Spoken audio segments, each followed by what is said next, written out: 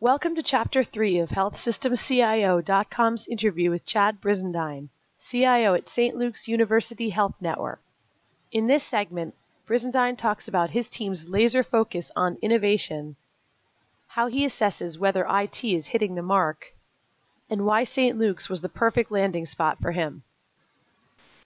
We've touched on a couple of things, but are there any other projects or initiatives that are on your plate that you wanted to talk about?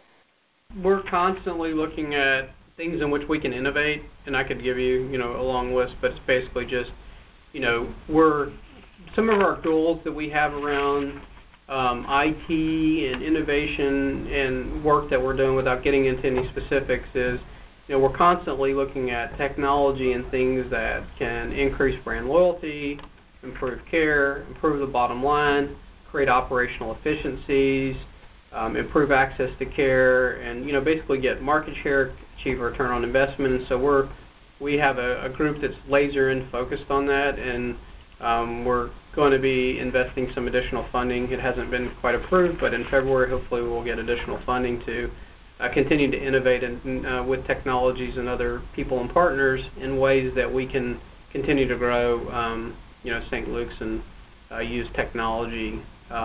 So a lot of initiatives around that. There's probably not many things that, other people have in their mind related to analytics that we aren't focused on. We're looking at pretty much, every new technology that's coming out on the Gartner hype cycle or in some other form of fashion to decide where we want to invest in. So we have over 200 IT projects and programs, all focused on all different kinds of things. But again, our goal within IT is to vet and validate, prioritize, and determine how they're linked to the goals, and then try to execute on them for the business. So we have tons of different initiatives. Epic is not our only project that we have going on, and we're continuing to grow and expand in what we're utilizing technology for. Right, and just that word prioritization is something that comes up because there's absolutely no shortage of things that organizations like yours want to do. It's just a matter of just deciding what's on the front burner, what could possibly wait. But that, I imagine, is one of the big challenges. Yeah, I think I haven't been in a place that doesn't struggle with it, even if they have a great governance process around it. I mean, there's always more. At least in my case, it's been more demand for IT than there is ability to execute on it. And as long as the business feels like we're executing on what we need to be executing on for them, then we're winning, is my perspective. And that's their judge of IT, not ours. And we do that through, some metrics and stuff like that. But, that's kind of always my assessment is, are we delivering on what they think is important? And if we are, then we're hitting the mark. Right. All right. So the last thing I wanted to just touch on was kind of your background. And, you had spent a lot of time at Christus, which is a very large health system. So I can imagine that it's been that was a pretty beneficial experience, just having been at an organization of that size. Yeah, a lot of good experience. My background by training, I guess, is, or self-taught, however you want to look at it, and certifications as a developer. But then I've kind of done a lot of different jobs in IT, desktop, Cisco certified, Microsoft certified, all the different admin kind of work. So I kind of grew my way all in and around IT, and worked actually in the retail business for a couple of years, in the oil and gas business for a couple of years, and then I've been in healthcare since 1999.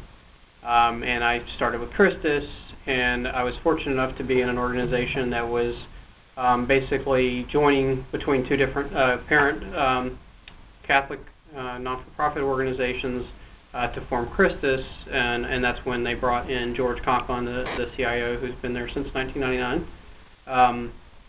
And he's brought a lot of major changes to Christus over that period of time, and so had the fortunate part to be in a lot of that change process and grow within that organization through all of that.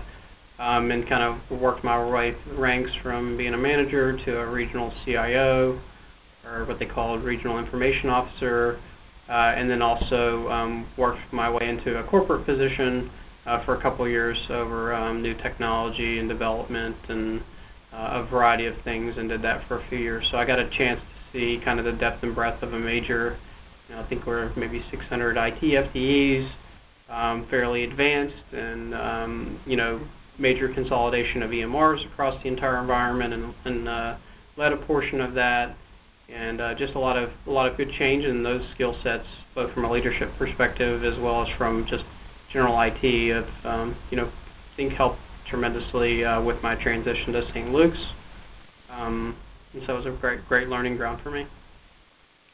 Right. And you had touched on it a little bit about just having the opportunity that was presented at St. Luke's, and was that what drew you to the organization to kind of really have that CIO role and be able to lead the transformation there? Yeah, I kind of when I have a lot of technical certifications. I'm very technical, but I went and got my business degrees, and I was trying to debate between whether I wanted to go more towards operations or I wanted to go more towards IT, and kind of over the course of about 3 or 4 years while I was getting my master's and everything and finishing up my bachelor's, I decided that I was going to stick the course and be in IT. And so at that point I knew if I was going to, the next logical step was for me to be a number 2 in an organization or be a CIO, and I was fortunate enough to get something fairly quickly and a large growing network. We've probably grown from about $700 million in revenue to $1.4 billion in 5 years since I've been here. So being able to be a part of that tremendous growth and a part of the culture that we've really had, that's been led by our CEO, who's been here for approximately 30 years, and so being a part of a really good senior team, and being a part of a really good organization from a culture perspective, and growing, all kind of aligned with what I wanted to do. And I knew when I was doing my interview process, I knew that they were ready for change within IT, and they wanted to, whether they weren't saying it, they wanted to see change, and they wanted to support the change. And so I kind of felt like that was very aligned culturally, the people, and then also the willingness and the wanting to invest in IT and change. Right. So it seems like it worked out pretty well, and you're glad that you stayed on the IT route. Yeah, I mean, I think some days maybe I don't feel that way, but I think at least our senior leadership team here feels like IT's the most important, if not one of the most important. Our CEO talks about 3 to 5 priorities that we have, and IT is one of the major ones. So I'm probably picking the area that can provide the most transformation, the most change within an organization, and the most ability for the organization to grow and do things differently. It's pretty exciting to be a part of. So I really enjoy the IT piece of it, but the leadership part of the IT piece. Right. Okay. All right. Well, that covers what I wanted to talk about. Really appreciate you taking the time to to tell your story. You guys are doing a lot of great things there, and I definitely want to follow up down the road, especially as you look towards the Epic Go Live, and just see how everything's going there. Great. Well, I appreciate it, Kate, and it was great talking to you. All right. Thanks. You too, and I hope to talk to you soon. Yeah, I'll talk to you soon. Thanks, Kate. Thank you. Bye-bye. Bye. Thank you for listening to this podcast from healthsystemcio.com. To hear other podcasts, visit our website or subscribe to our account in iTunes at healthsystemcio.com/podcast.